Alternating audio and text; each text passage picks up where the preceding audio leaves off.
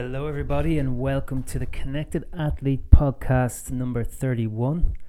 It's me, Barry, again on his own. We're still waiting for Swain to get back from his racing and to get online in his house in Andorra. So hopefully that will be soon. In the meantime, a few changes are happening with the Connected Athlete. As those of you who are listening to this would have noticed, things like the tier changes, the kind of future ideas about the content, and I'm gonna kick it off with kind of let's call it a special edition podcast where relates to a very recent podcast recorded by two professional cyclists. It's called Life in the Peloton, and the guy who records it is a guy called Mitch Docker, who I don't know and have never met. Both Aussie, he's an Aussie guy, I think. And he interviewed a guy called Adam Hansen. Now, Adam Hansen is again another guy I've never met, but I know of because of his record in the kind of pro cycling world, in terms of, I think he's gotten up to 20 grand tours between Tour de France's, Giros and Vuelta. So that in itself is a lot of experience, and also the bits and pieces I've read about him or heard about him is that he applies a kind of an alternative approach, let's say, and I always kind of thought he would be a good guy to actually get on the show, and that we would have a lot of similar ideas and similar philosophies, if you like, about, say, just endurance athlete,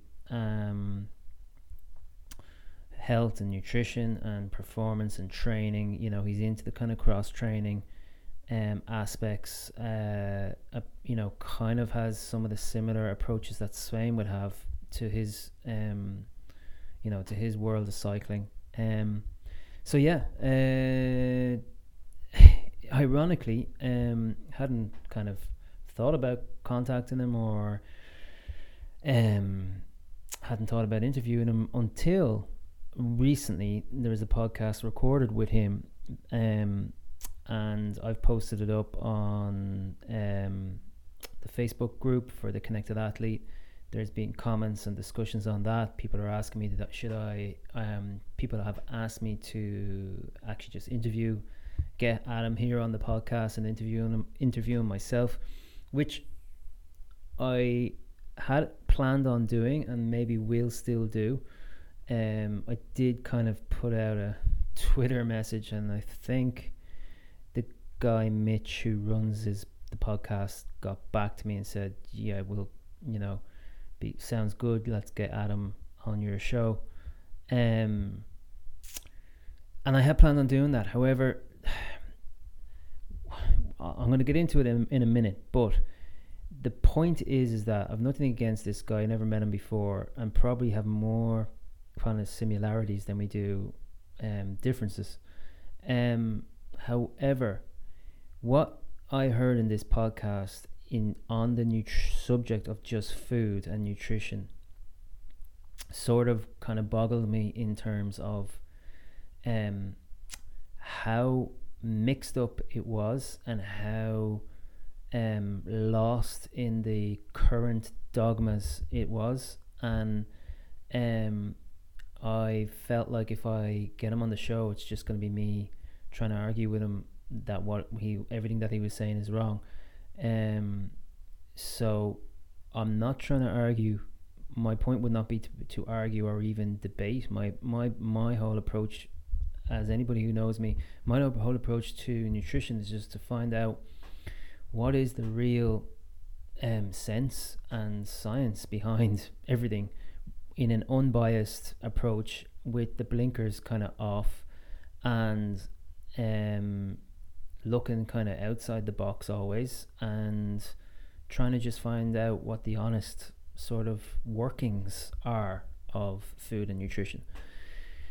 So with that in mind, I just decided that instead of trying to interview him and kind of argue, or just, him saying, what he thinks is right and is good for him, and me trying to just kind of counter argue it, I'm just going to outline the points here in the interview on the subject of food, and try and explain from a more of a factual and, again, non-biased kind of no prejudice approach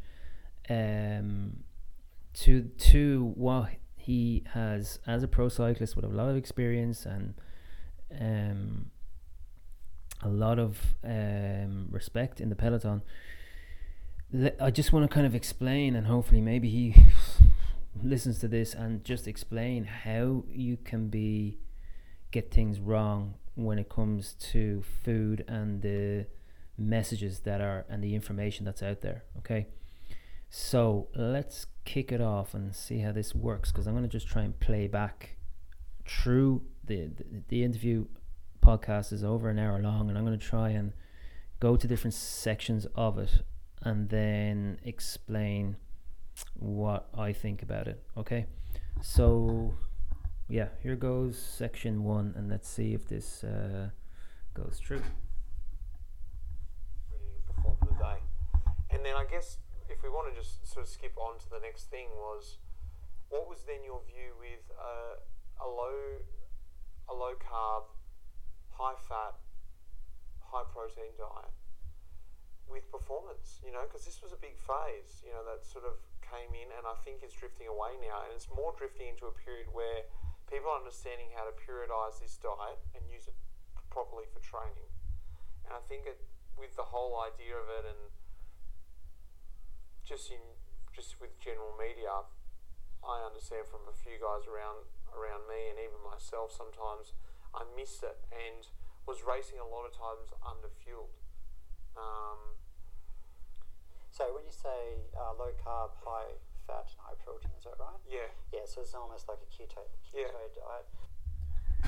Okay, that's just kind of the first start of their conversation, and what I'm just highlighting there is, so you heard first of all, the guy who was interviewing Mitch started out by saying, what do you think of this low carb, high protein, high fat diet?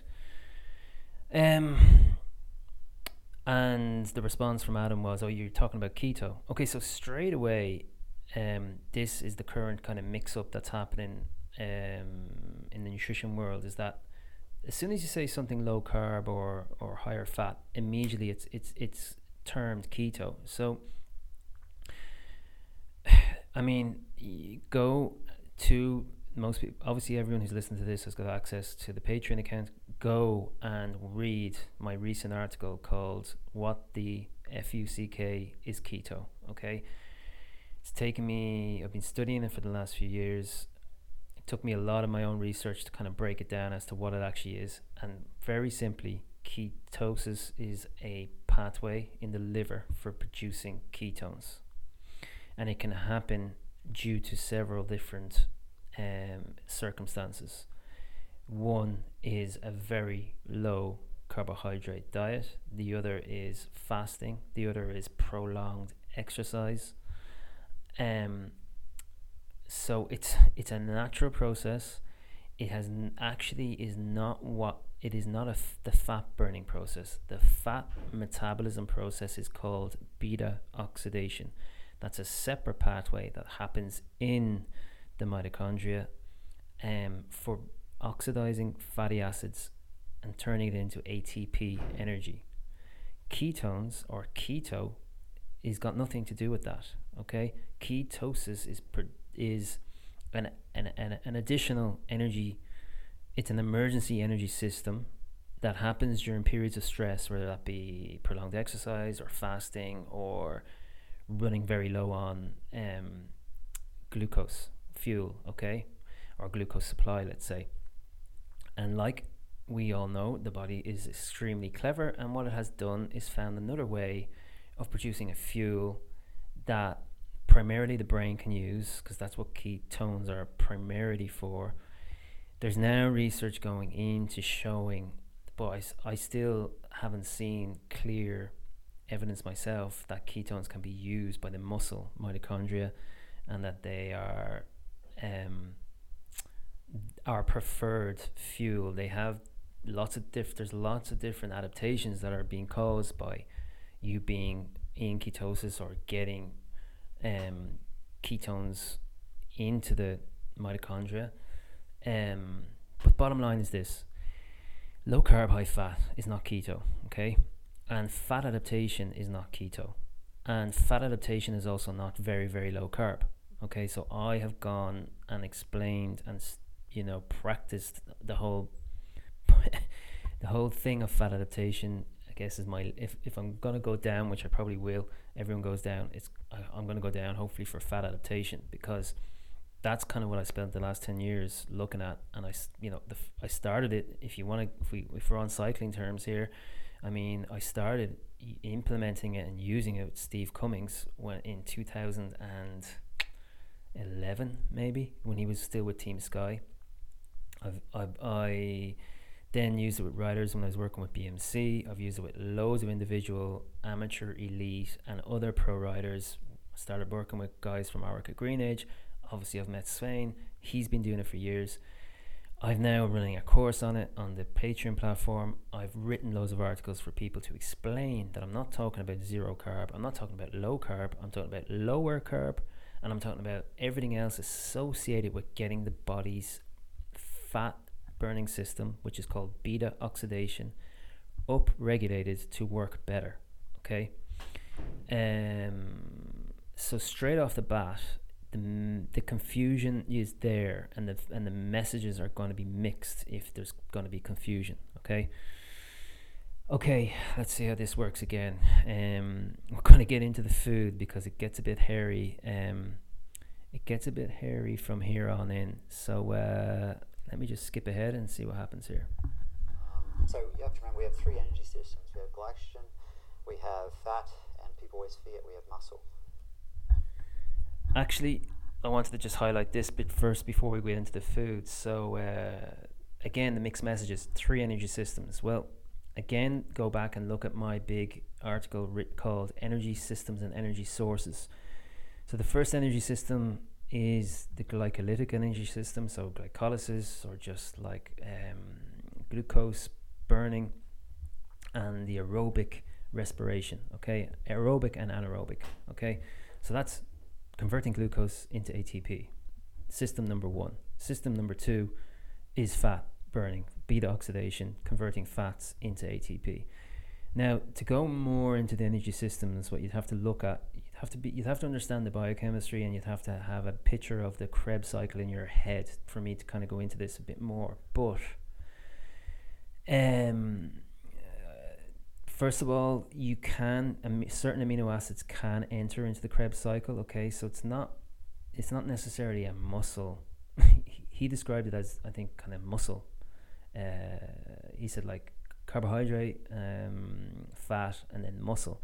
It's not necessarily muscle that you've got an amino acid pool that you can use.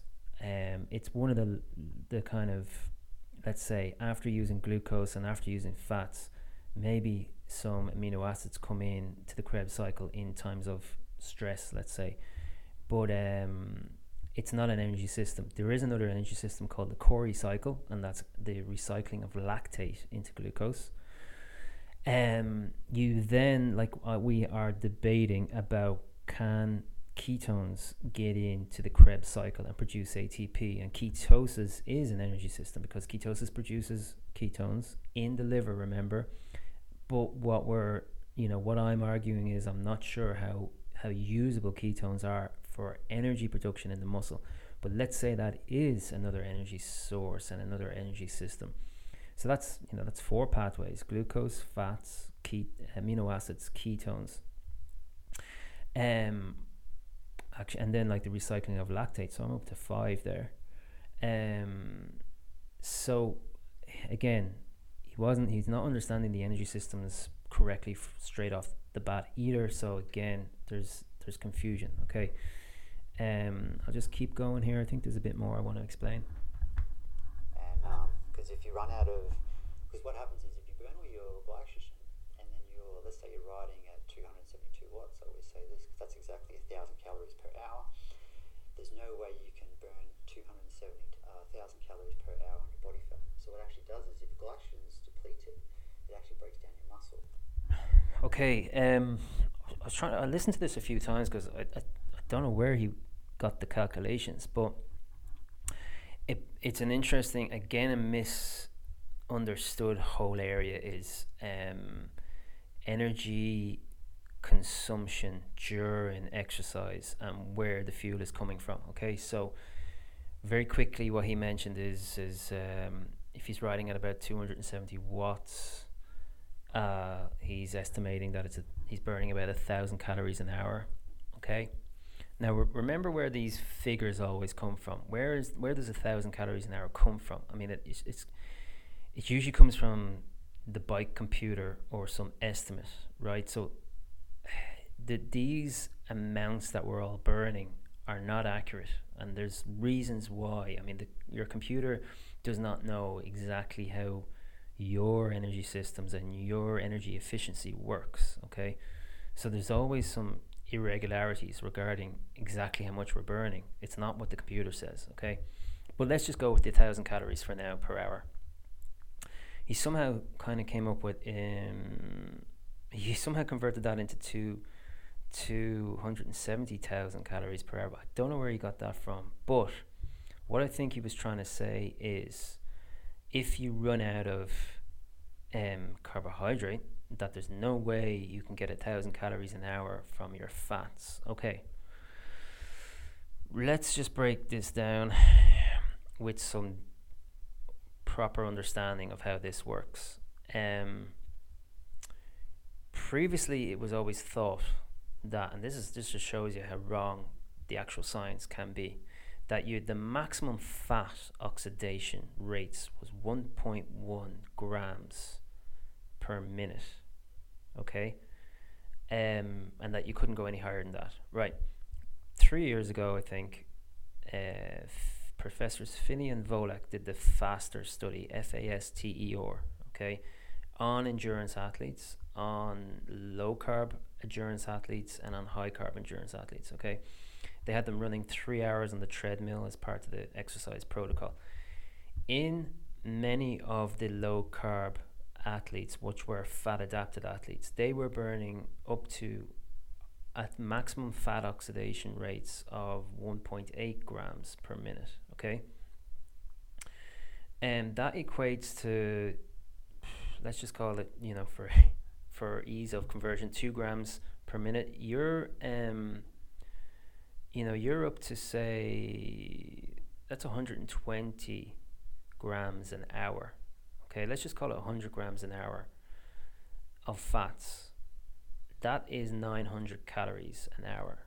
Okay, that's your maximum fat oxidation rate. Okay, now, so if you can ride at what your if your maximum fat burning zone is, like what he said, 260, 270 watts, and 900 calories is coming from fats, well, then you only need 25 grams of carbohydrate per hour to fuel that ride. There's also more proof that this is true. I mean, there's a guy called Daniel Plews who won the amateur Kona World Championships in Kona last year in 8 hours 24 minutes. Okay, he beat most of the pros, and he has measured and tested himself for his maximum fat oxidation rate, and I think, if I remember, he got up to something like 270 watts himself, while being in more or less full fat burning mode. Okay, so that would be kind of like average. That's average. Can't remember what Adam referred to 272 watts as being. Was it as his average power during a race or something like that? Where you can be almost in full fat burning mode, and a guy like Daniel Plews is. Okay, all right, let's keep going here, and I'll just finish off Yeah, so the whole idea that we run out of fuel, unless we like keep stuffing ourselves with carbohydrates, is it's just logistically almost, but technically it's wrong. Okay, it's like anyone who is like a good athlete and a long-term endurance athlete, regardless of their nutrition, is going to be have upregulated or improved their fat burning abilities. Okay, you throw in the nutrition fat adaptation and you start then going the the up the ladder in terms of how efficient you become at burning fats. Okay, so that most people who are doing any sort of endurance sport, whether that be and like anything over kind of 10k. I mean, I can argue that like 5k is endurance. I guess it is, but still, if you're most people who are listening to this, if you're a cyclist and you're doing 100k, 120k race, you are not in your main fuel that you're burning during that race is not carbohydrates, it's fat. Okay, because like you cannot be going in zone 4 and zone 5 for the race. It's just impossible, right? It's the same with a marathon. You can't be running at in your sprint pace. I mean, you have to be at in and around your threshold pace. Okay, so anyone who's doing long distance running or triathlon or Ironman or cycling, your main fuel is fats.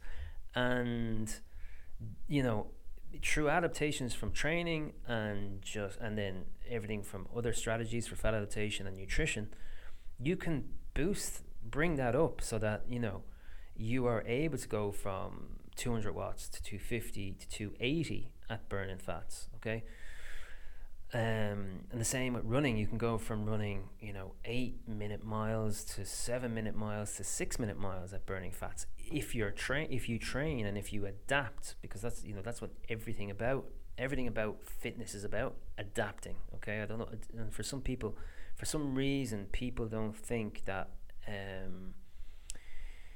the fuel sources and the energy systems can adapt. Of course they can bloody adapt, just like the body adapts. Okay, right. Let's get into the food, because this starts getting I start getting kind of moody when I start listening to what he says about food. But here we go.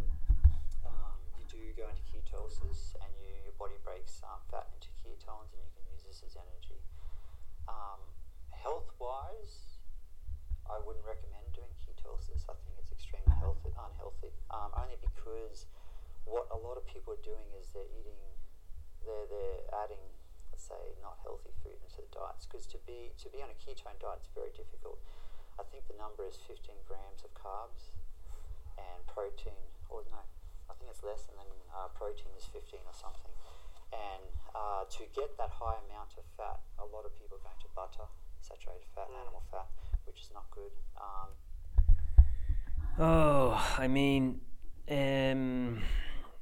he starts with one of my favorite foods is butter, and probably one of the biggest dogmas over the last few years. I think it was on the front of Time magazine, New York, that butter isn't bad for you. I mean, so he has started with, like I said, two of the biggest dogmas that are in nutrition over the last kind of 10 years, let's say, and that's saturated fat is bad for you, and I guess butter being the most closely associated saturated fat food. Okay, I mean, it's hard to actually go through this in detail because it's such a long story, and that's why there's several books written on this that outline it in detail how this is wrong, with the various references, with the studies that indicated that things like butter and and saturated fat are bad for you. The studies have been ripped apart. Various problems with biases. Okay, let me put some kind of structure around this. back in the 60s, I think it was, early 70s, was a guy called Ansel Keys. Okay, he kind of started the diet heart hypothesis. It's called relationship, where looked at studies and population studies around the world. Okay, in terms of saturated fat and heart disease. Okay, now it's well known that there was mixed results of the true data. There was mixed results. In other words, some countries showed high saturated fat and low cardiovascular disease. Others showed high cardiovascular disease with high saturated fat intake. Okay, but when the actual final kind of results were presented by this guy Ansel Keys, he cherry picked the data and removed all the odd ones and just kept a linear, and kept the results that showed a linear approach. In other words, only kept the results that showed as your saturated fat in consumption increases, so does cardiovascular health. Okay, so that was a completely flawed, cherry picked finding, and that has been proven. And anyone who wants to know is like, just type Ansel Keys into Google and you'll find out videos and articles and papers written about it. Okay. So then what then has also happened over the years with all these kind of findings that related to diet and heart disease is that they were all what are called most of them are epidemiological studies. Okay, that means they base it on just observational and correlation. In other words, they study 5,000 people in a certain country or wherever, and they are only reporting their intake of saturated fat, and then measuring then their risks and their rates of heart disease. Okay, and let's say out of those 5,000 people then that a few hundred do die then from cardiovascular disease, they associate the correlation is made that it was because they had high intakes of saturated fat. Okay, pretty rough way of describing it, but hopefully you get it. What these observational studies, or epidemiological they're called, what they completely miss out on is all of the other factors that are probably more related to the person's illness or risk or death than the actual one dietary thing that they asked about. Remember, these are not clinical studies, they're just observational ones, right? So they didn't ask the person, do they drink alcohol? They didn't ask them, do they exercise? They didn't ask them, are they, do they live in a polluted area? They didn't ask them if they eat Pringles and hot dogs. They just asked them about their saturated fat intake. Okay, and that goes for most of dietary analysis studies are based on these epidemiological. Okay, so how much red meat do they eat and what did they die from? It must have been the red meat, that's how they died, not the other several other factors that could have caused the death. Okay, so this is the big issue with them. You can read a book with all the findings, with all the references, with all the information, called The Big Fat Surprise, by a US journalist, by Nina Teckholz, I think her surname is. And all of these things are explained. And this guy Adam Hansen is an intelligent guy who has claimed that he has studied and read a lot about nutrition, when he obviously hasn't read any of these other studies and books related to how wrong like the kind of dietary information has been over the last 30, 40 years. Okay, so that's saturated fat and butter. Let's kind of move on here and see what happens. Bacon. Bacon is now classed as a carcinogen 1. Wow. Which is causing cancer. A lot of them going on meat. So from a health point of view, like red meat now, or fish, even eggs, is classed as a carcinogen 2. And this is by the World Health Organization. Right, so he's pretty much, wiping out much of what we can actually eat. So he's talking about this whole, again, one of these dogma, public news things that have come out over the last few years about cancer-causing foods and cancer and carcinogenic. Okay, so red meat is the big one, obviously, that has been called out as being carcinogenic. Just for information purposes, wine, I think, red wine is a carcinogen 1. Okay, so the way he says it is like, geez, shouldn't eat bacon or shouldn't eat red meat because it's carcinogenic 1 or carcinogen. I mean, there are 600 or 700 substances declared by the World Health Organization as being carcinogenic. I mean, a lot of them are stuff that everybody's using every day. Like aloe vera is a carcinogenic 2, I think, the same as bacon. Like I said, red wine is carcinogenic 1, the same as red meat. So and what actually carcinogenic means and how it's studied and how it's assessed, you would need to look into all of that as well, because it's, again, there are,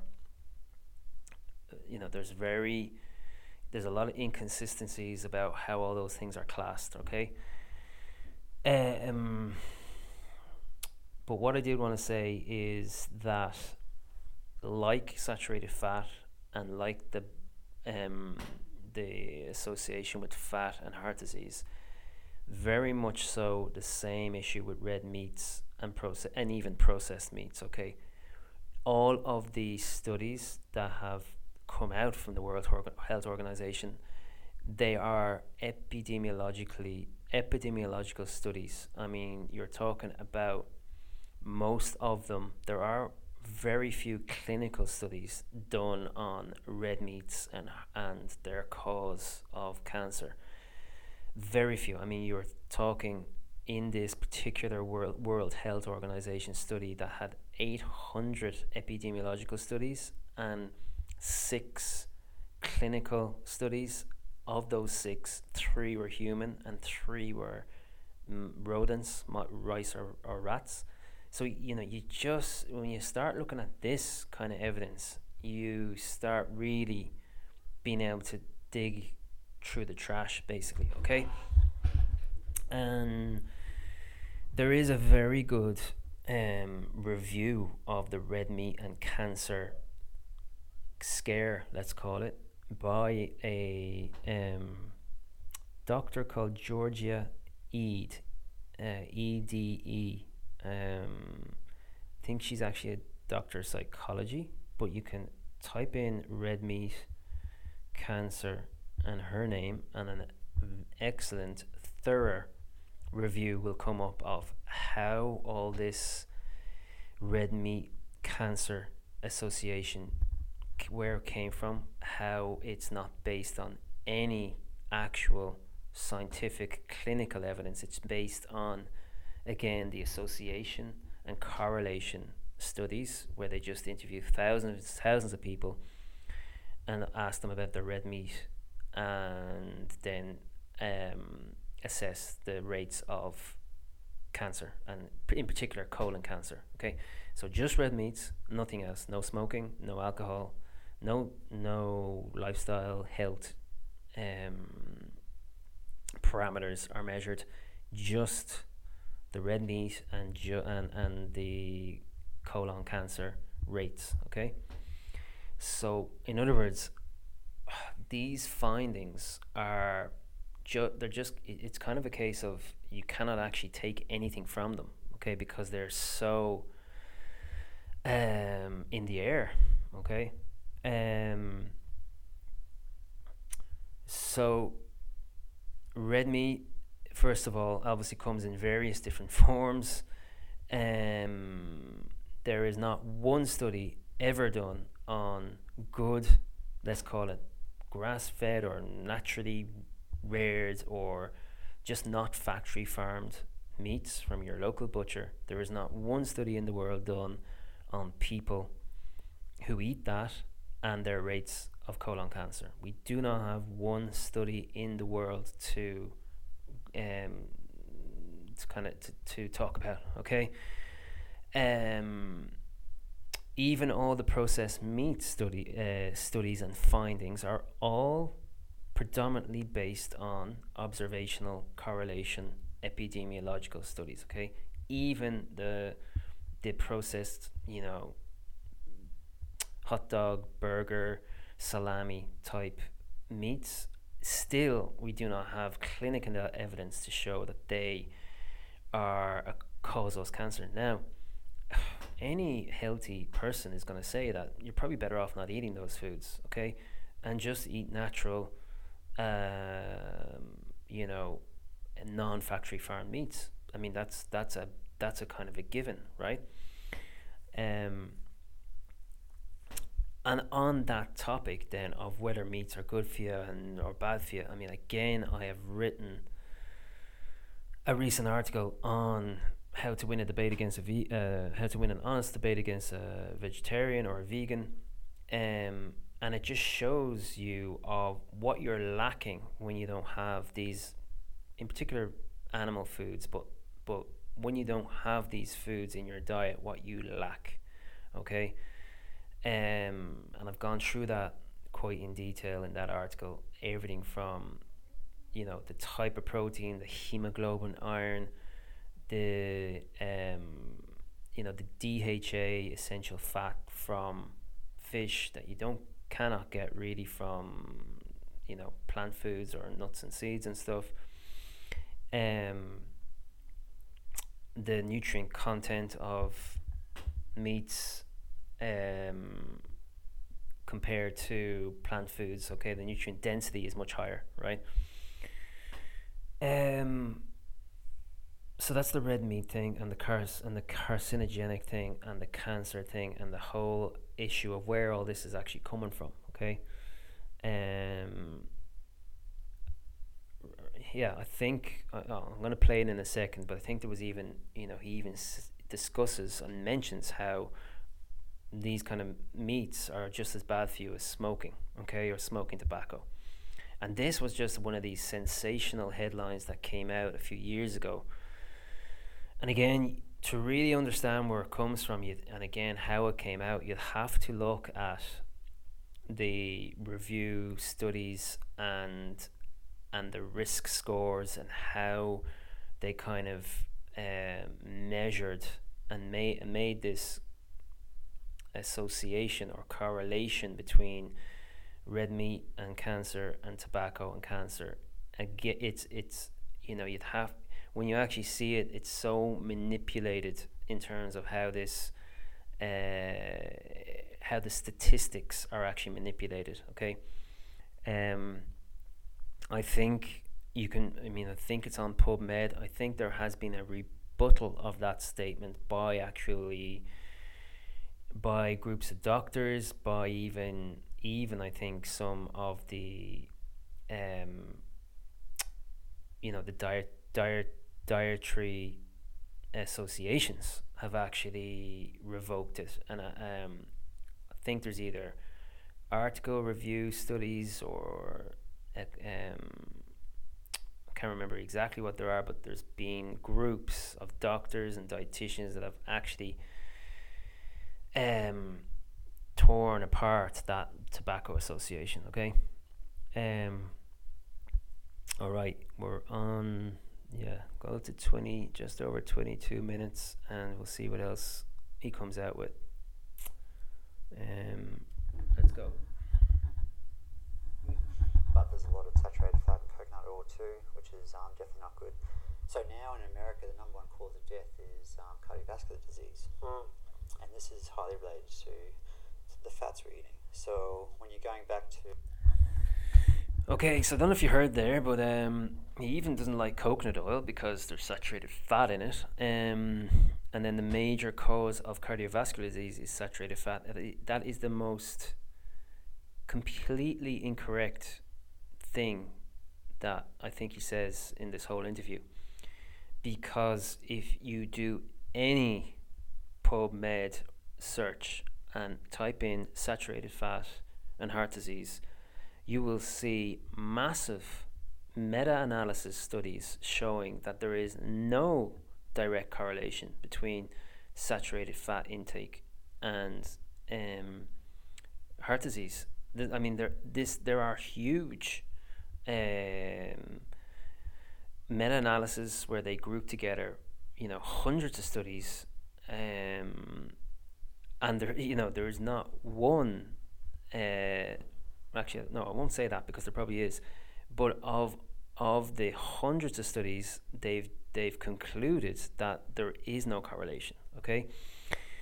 Now, I mean, I don't have a memory for reading out every paper and every statistic for all these things. So again, all I will say is there are, really good books written about all of this, like The Big Fat Surprise. There are doctors have written books on this, the cholesterol myth or the cholesterol controversy.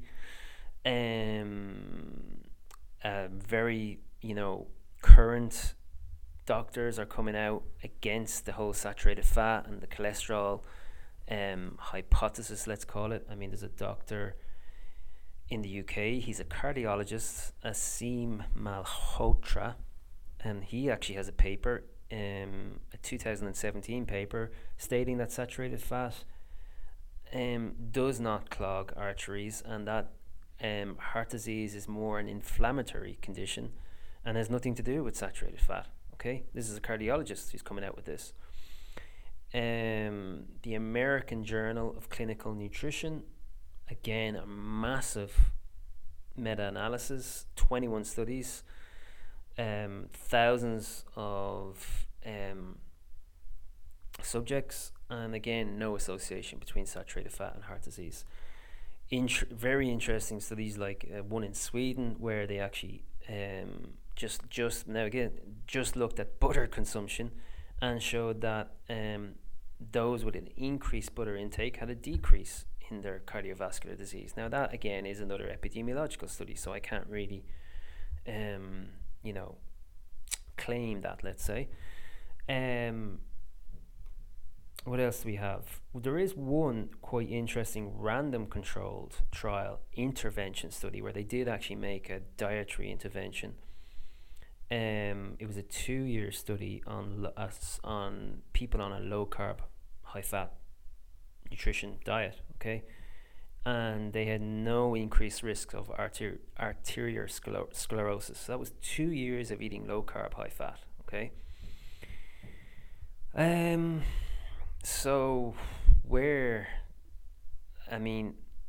to come out with that statement, you would really have to be almost kind of brainwashed into just believing that. And again, this is an intelligent guy who's been he's been a pro for, I don't know, it must be close to 20 years now. And obviously, when you're a pro cyclist, you're in the world of nutrition a lot. And I'm just very surprised at what he's coming out with. Okay. Let's just keep this going, see what else he says. The diet of high fat, it's just really not healthy. It's really not healthy. And you're thinking, is this a generic sort of butter we're talking about, or are we talking about just in general? Are you and also in general with the meats and the eggs and stuff, is there a different sort of perception on free range and grass-fed stuff, or is this in general? Is this just a bit of a hoax? Yeah, well, I forgot the number off the top of my head. But free range in America means something like a 2 meter square window in a 100-meter square wall. There's really no such thing as free range, and even still, eggs are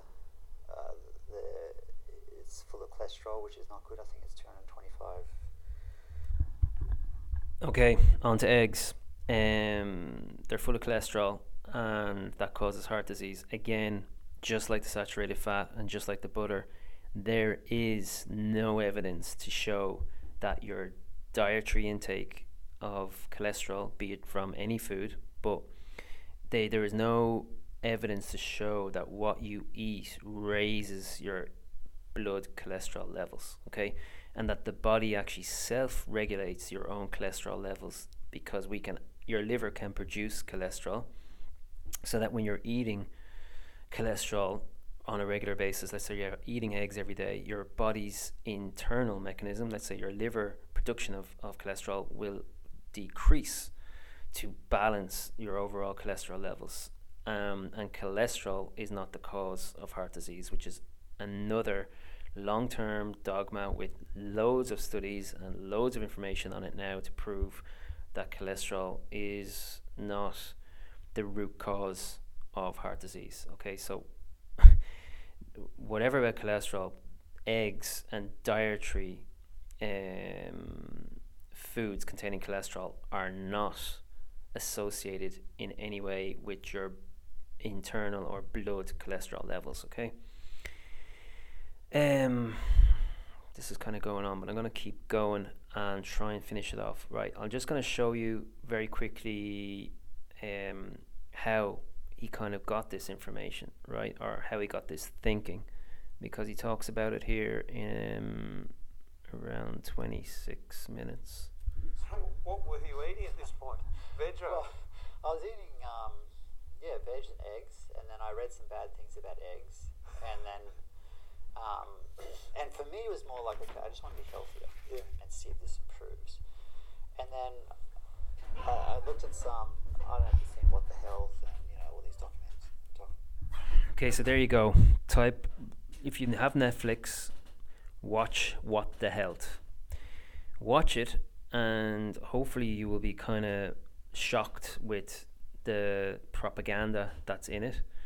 Then if you want to do any kind of your own research on it, type in What the Health reviews or What the Health controversy, and you will see a breakdown from various doctors and other experts who kind of pulled apart What the Health and how wrong and incorrect what they're saying regarding eggs and red meat and fats, what is or was, okay? Right, another dogma here that I'm going to try and get to, but I don't know, like I said, it's like he just watched What the Health and believed every single word that they said, and is basing all of his information and knowledge on that one documentary. And here's another thing that I'm going to just clear up. Foxes, things like this, have a very short intestine, and they have different enzymes in their body and acids to break down the meat, and we're actually not designed to consume meat. Actually, what I wanted to talk about very quickly was the interviewer, Mitch. I could tell kind of knew a bit more than what Adam knew, and kind of knew, hold on, there must be, what you're saying here has definitely got, arguments against it. And one of the things that he came out with was that aren't, mammals, herbivore mammals that have loads of muscle, like cattle, like a cow, haven't they got different digestive systems that allows them to live off grasses? And the answer is of course they do. They have a completely different digestive system called a ruminant digestive system, where they have 4 different compartments to their stomach with completely different microflora or gut bacteria, completely different levels of acid, completely different enzymes that allow them to convert grass into amino acids and into fatty acids. The human digestive system cannot do that, and it is not designed to do that. So there's two things from in terms of what you see a herbivore doing that is very different to us. One is they have to munch, and to get the volume of amino acids, to get all the conversion done, they need to eat a lot. They need to eat a massive volume. Hence why you see cows, what they do is they're either asleep or else they're chewing grass. Okay.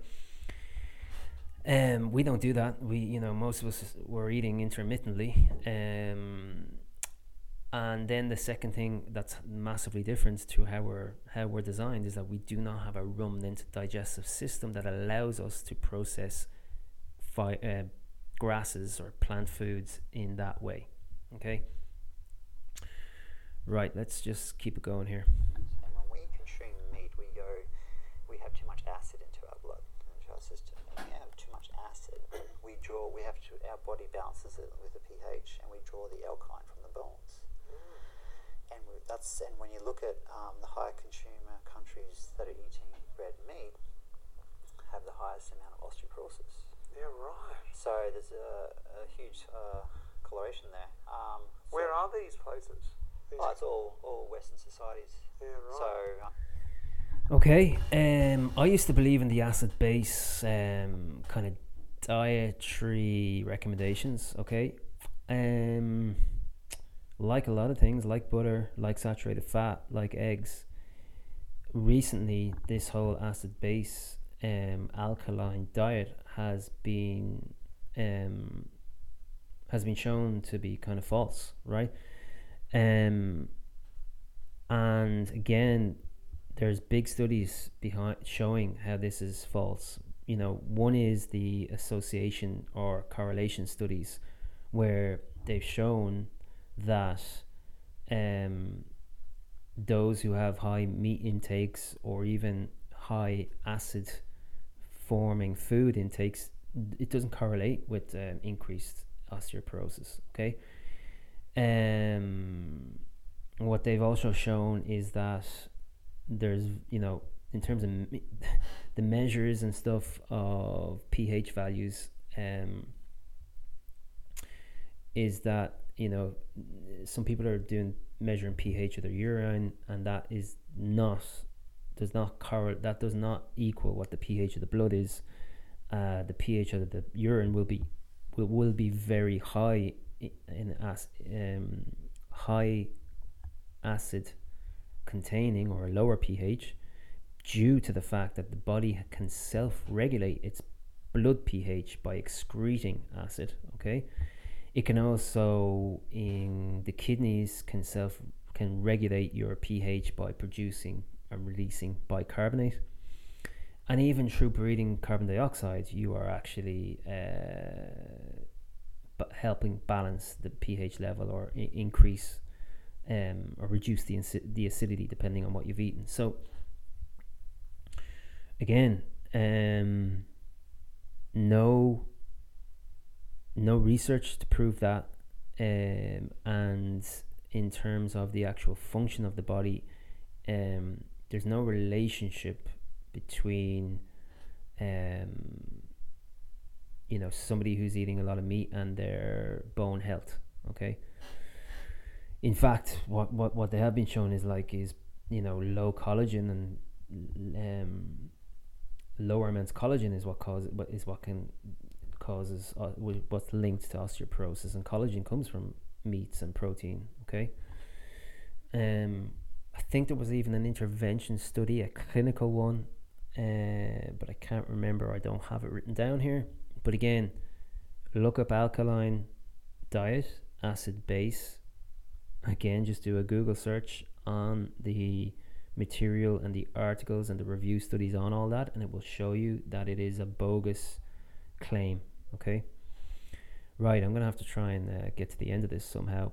But the mixed messages, the dogma is massive, and the mixed messages then become very confusing, because some of the stuff he says towards the end of the interview are completely in the same let's call it, in the same box as I would be. He talks about fasting, he talks about fat metabolism, he talks about fat adaptation, he talks about we shouldn't be really needing to eat all the time. An interesting thing of what he says about why he thinks, his current plant-based, no animal food diet works. I'll get to that now and just let you listen to what he says about why he thinks it might work. Okay, let's go. You told yourself you felt better, and then you saw the results, and this is proof. Or you actually genuinely woke up and went, I'm actually feeling better and better every day. Hard to tell. No, I did feel better, but let me say, I've been doing so much research on nutrition last year. It could be a placebo effect.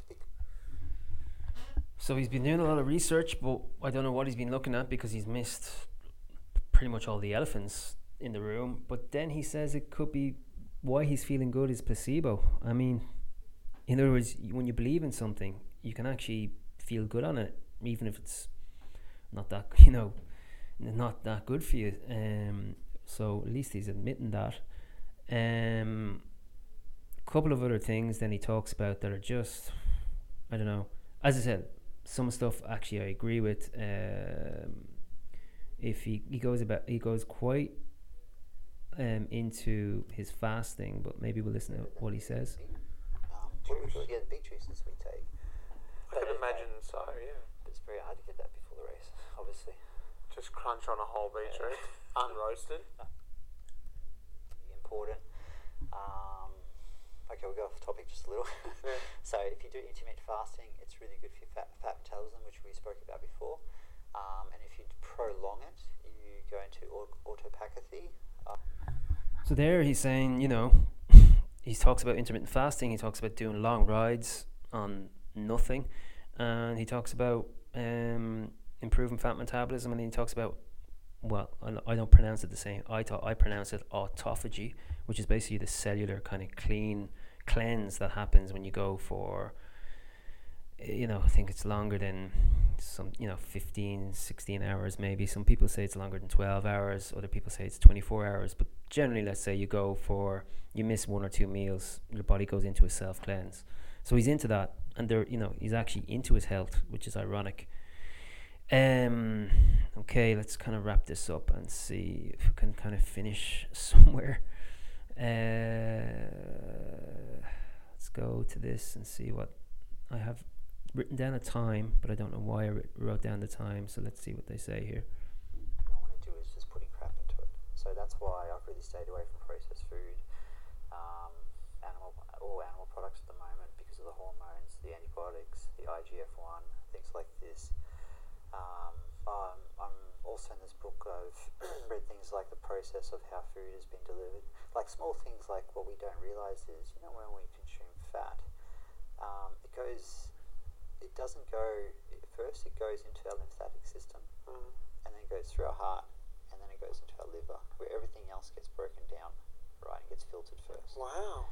And through your heart. Yeah, so... Okay, I guess I'll finish with one of the, probably the most stupid thing he says in the whole interview, that when we digest fats, they get sent through our lymphatic system and then sent through our heart.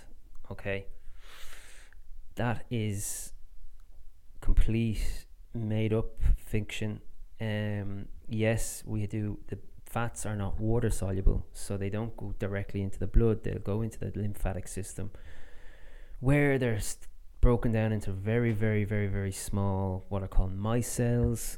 They then can get transferred into the circulatory system, into your veins. They don't go into your heart. They do go into the blood system, but they don't get pumped and stuck to your heart. They go from your lymphatic system, and it happens actually around the jugular vein around the neck. But anyway, that doesn't matter. It just means that they just get transferred from the lymphatic system into your circulatory system, so that they can be used. Okay. Okay, so I think I'll wrap it up there, because it actually, the more I actually listen to it, the more just sad it made me. So I hope it was clear in terms of my explanations, and I hope I didn't sound like I was making stuff up or completely off track. And I hope someday I get to meet Adam, and I'd love to explain or chat to him or show him why I don't agree with all the stuff that he said about foods in particular. And it just is I just want to use it as a prime example of how today you can be misled so easily by listening to kind of people you regard, or people who are even, let's say, qualified, or people who are in higher positions, and how true the information is so transferable these days, and how easy it is for us to get the wrong information, and how easy it is for you to then believe in that wrong information. When you are, most people will probably believe, here's the sad thing, most people will probably believe or follow someone like Alan Hansen, what he's doing, before they'd follow me, because I'm not as well known as this guy. And that's just shows you how wrong and how poorly misled you can become. All right, different kind of podcast, but wraps up Connected Athlete number 31, and I'm off to eat some butter and steak and cheese. Okay, over and out.